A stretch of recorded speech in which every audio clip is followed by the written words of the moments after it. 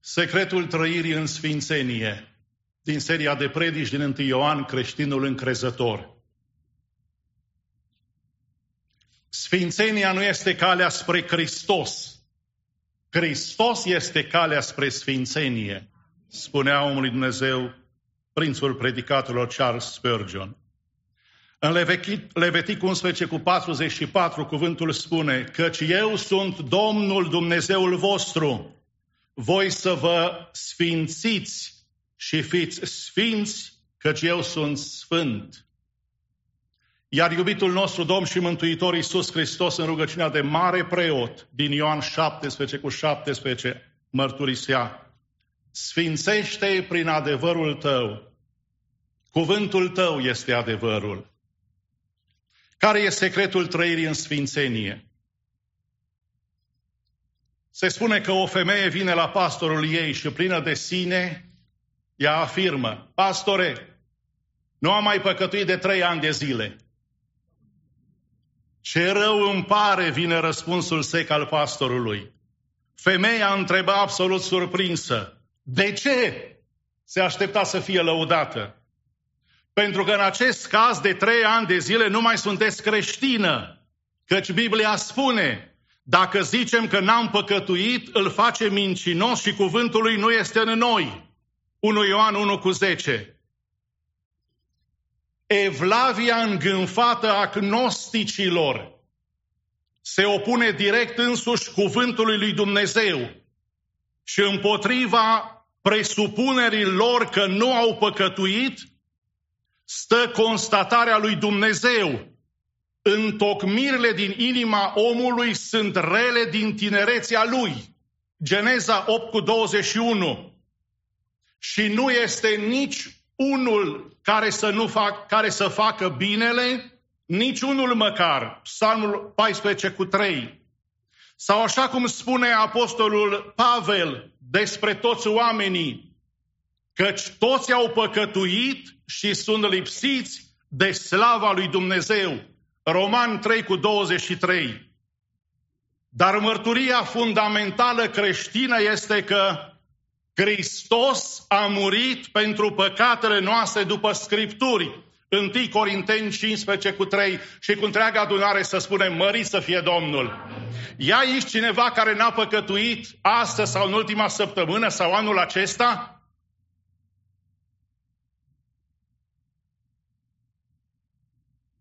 Deci afirmația că n-am păcătuit este la urma urmei o contestare a temeliei credinței creștine. Un alt exemplu. Simon a devenit creștin. Colegii lui de la muncă toți îl provocau: așa-i, Simon, că dacă te-ai pocăit, atunci tu nu mai păcătuiești? Ba da, mai am încă păcate, este răspunsul lui. La ce-ți folosește atunci pocăința ta? Veni întrebarea mirată. Și acum Simon afirmă un lucru foarte important. Înainte am căutat păcatul, acum fug de el. Uneori însă păcatul mă ajunge din urmă. Acesta este aspectul nou. Creștinii nu păcătuiesc planificat, ci păcatul este un accident în viața lor. Și iertarea promisă de Dumnezeu nu încuvințează păcatul. Primul secret al trăirii în sfințenie îl desprindem din textul citit. Să nu păcătuim. 1 Ioan 2:1. Copilașilor, vă scriu aceste lucruri ca să nu păcătuiți. Primul secret al trăirii în sfințenie, să nu păcătuim. Așa cum este de așteptat de la o carte a cărei temă dominantă este păcatul omului și mântuirea de păcat pe care o dă Dumnezeu prin harul său pentru a reda ideea de păcat, Biblia folosește o varietate mare de termeni, atât în Vechiul Testament cât și în Noul Testament. În limba ebraică există 4 rădăcini principale ale cuvântului.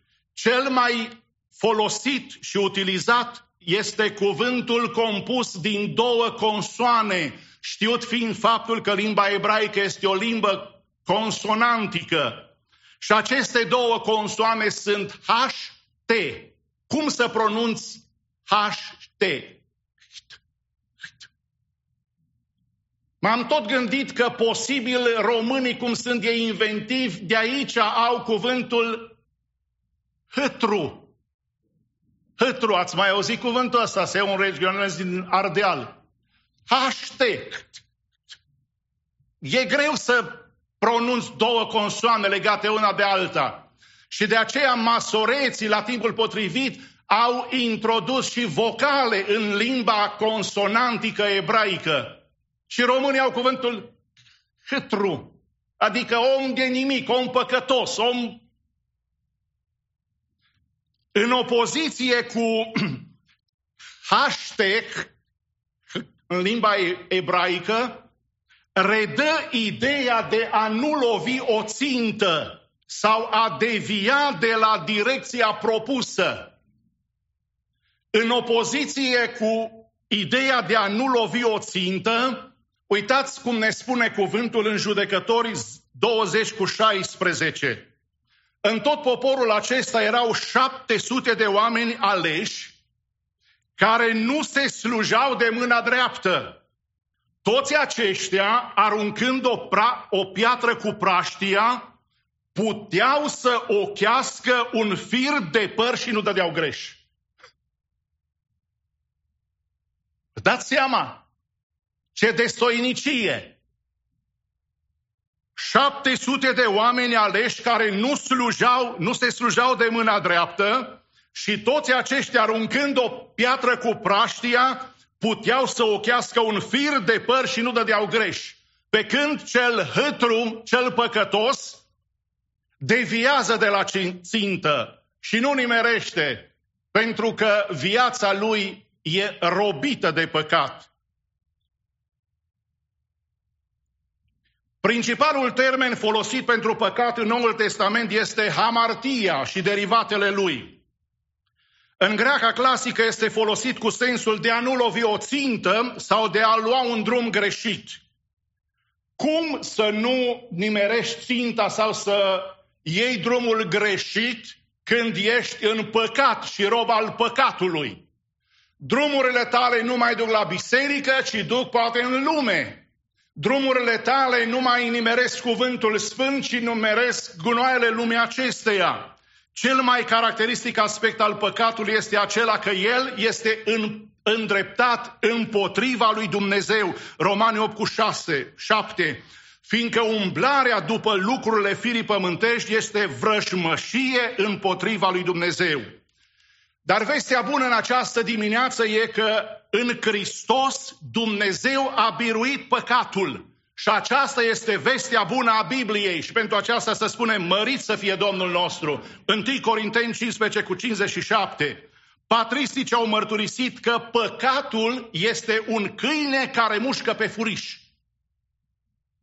Știți că avem noi proverbul câinele care latră nu mușcă. Dar ăla care ai zice că ăsta e de bun, de nu-i bun de nimic în ogradă. Câteodată așa se pitulează și imediat te trezești cu...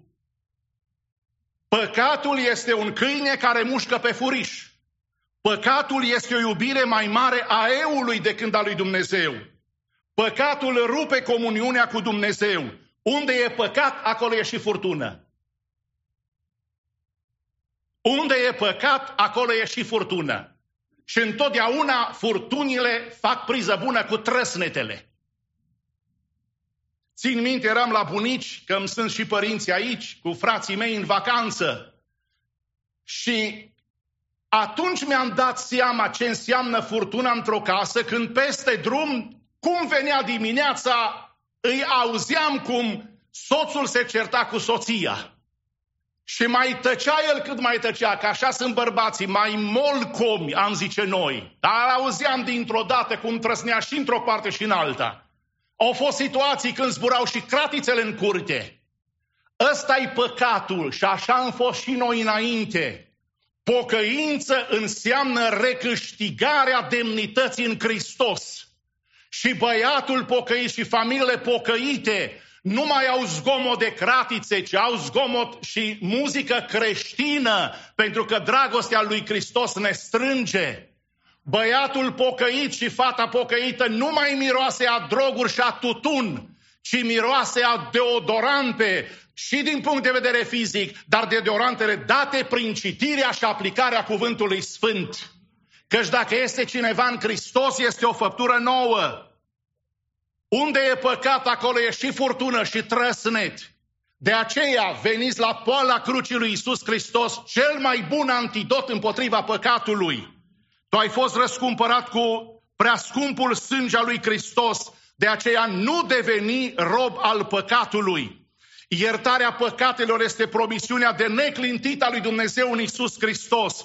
De vor fi păcatele voastre cum este cârmâzul, se vor face albe ca zăpada, de vor fi roșii ca purpura, se vor face albe ca lâna, Isaia 1:18, Psalmul 51:2, întoarceți privirea de la păcatele mele, sterge toate fără de legile mele. Domnul este îndurător și milostiv, îndelung răbdător și bogat în bunătate.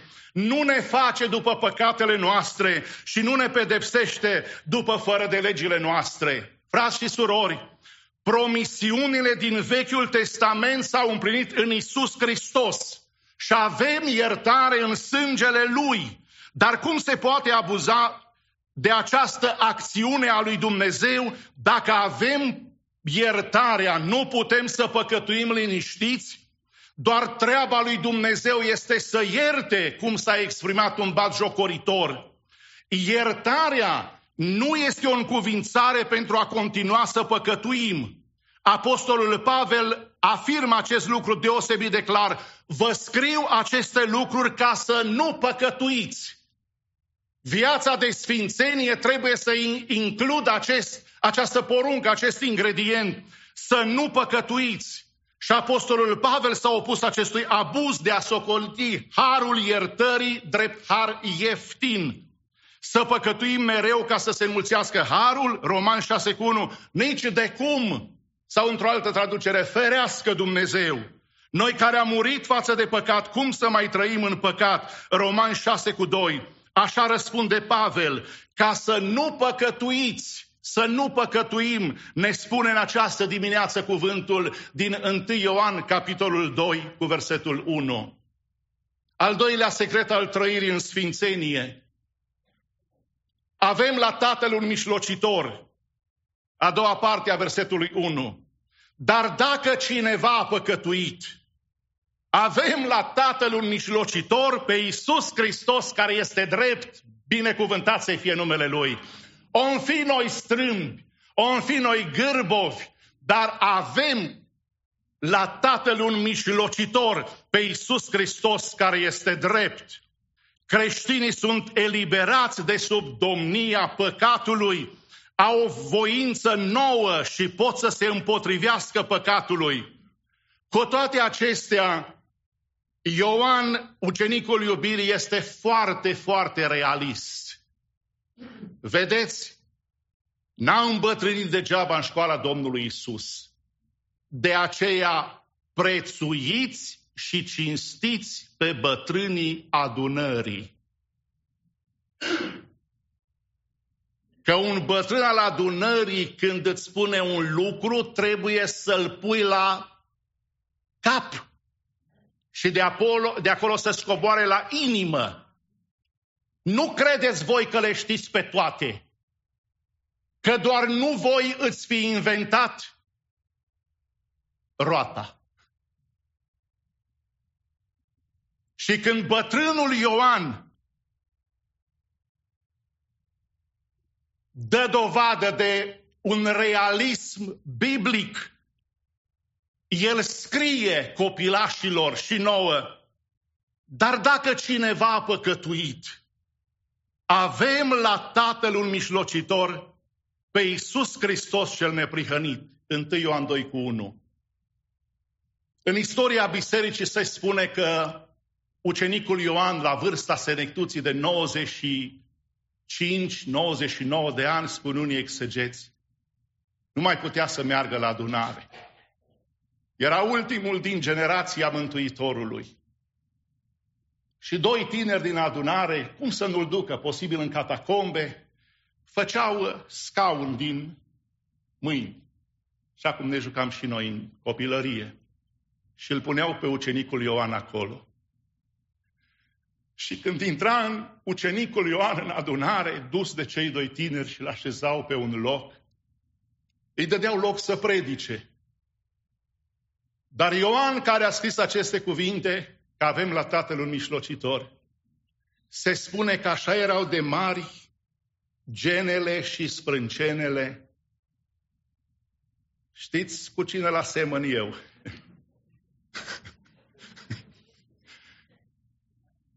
Și mi-e drag, fratele, dar nu-l expun ca să nu-l știți.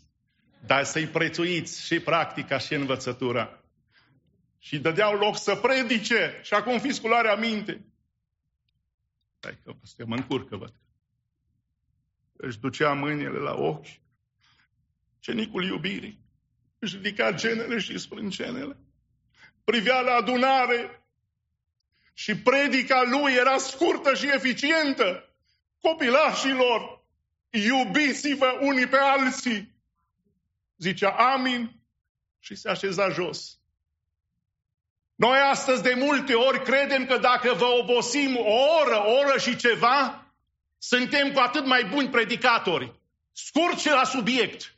Și vei vedea că vei fi mai eficient prin faptul că oamenii vor înțelege și vor reține ce au de pus în practică. Duminica viitoare iară venea ucenicul iubirii.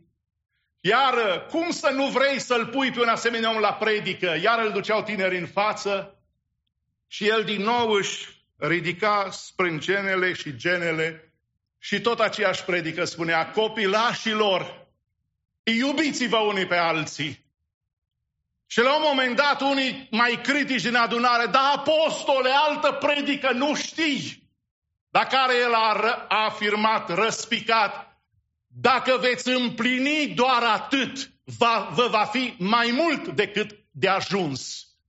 Puneți în practică în săptămâna în care intrăm, copilașilor, frați și surori de la New Life Romanian Church, și de va fi sau ne va fi predicile numai din 2-3 cuvinte, dar când veți auzi că vă spunem: copilașilor, iubiți-vă unii pe alții, puneți în practică.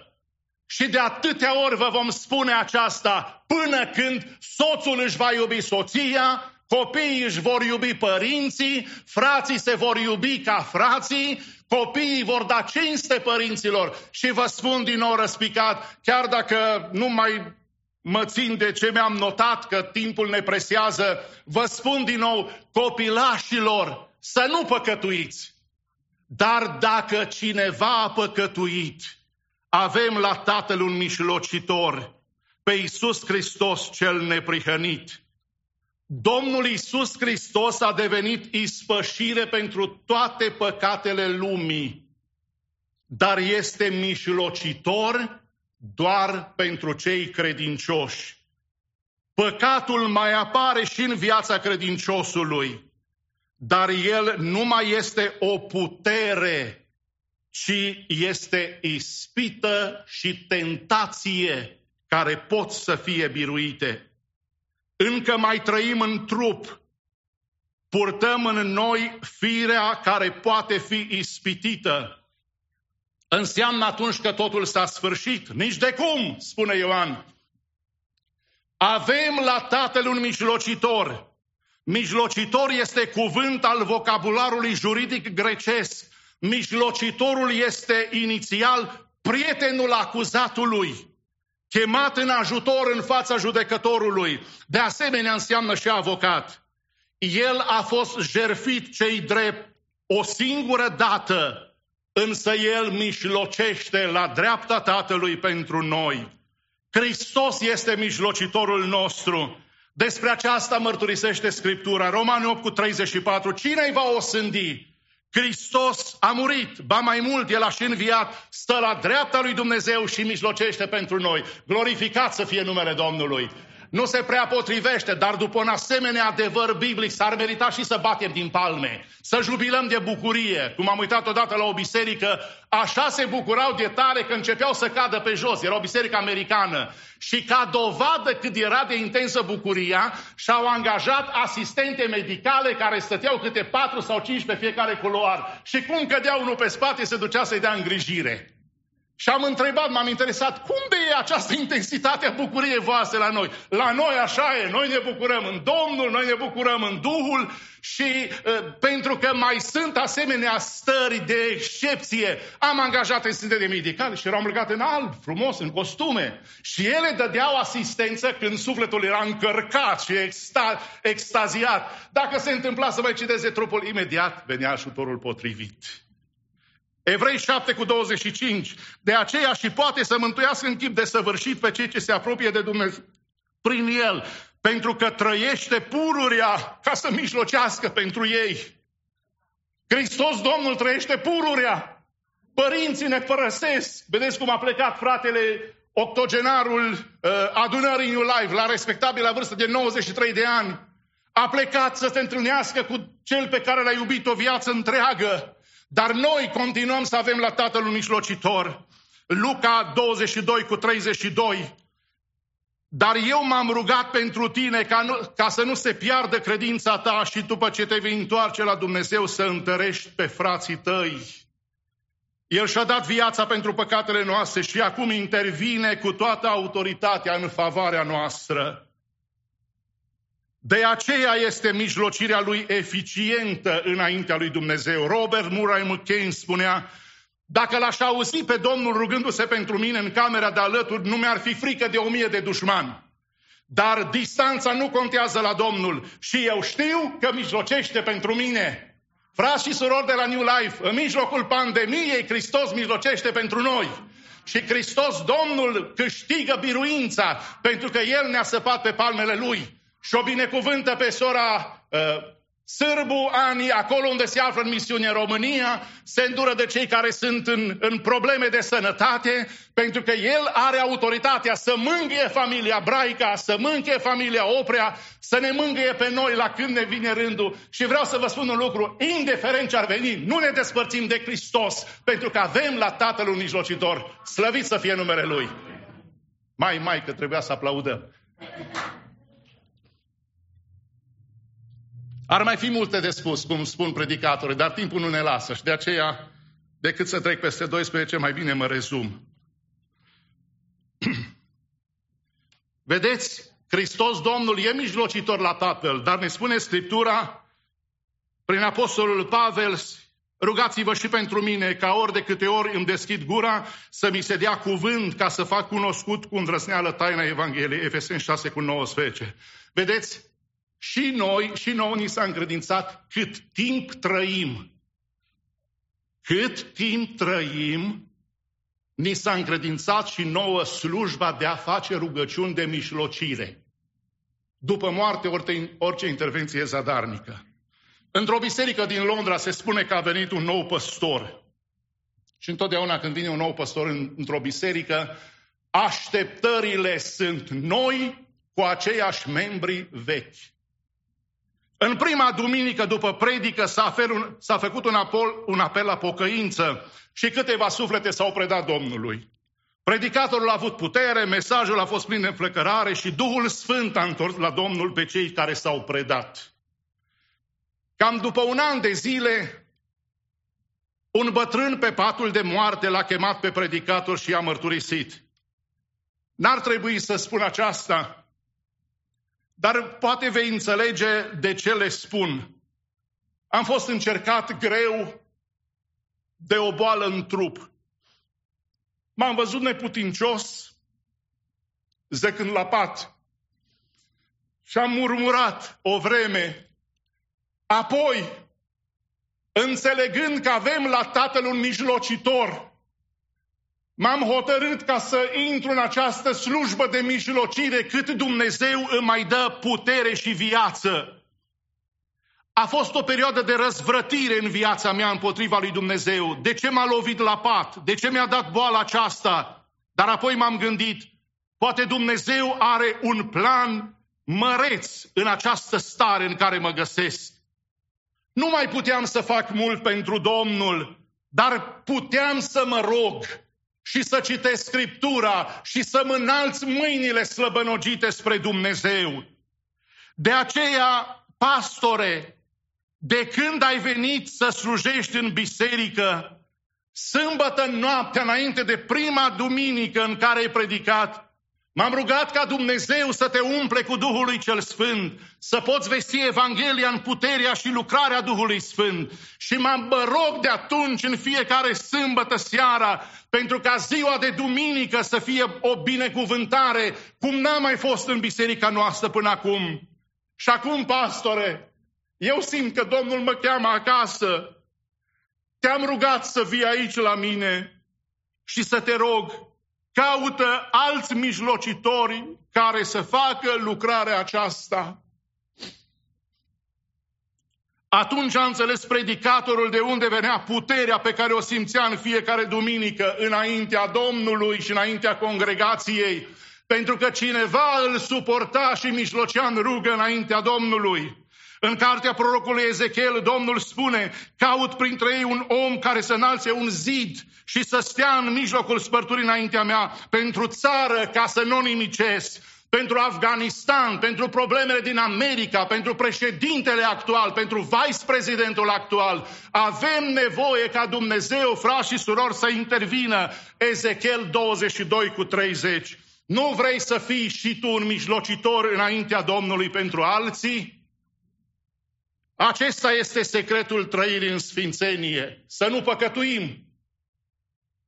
Dar, dacă cineva a păcătuit, avem la Tatăl un mijlocitor, pe Isus Cristos Domnul.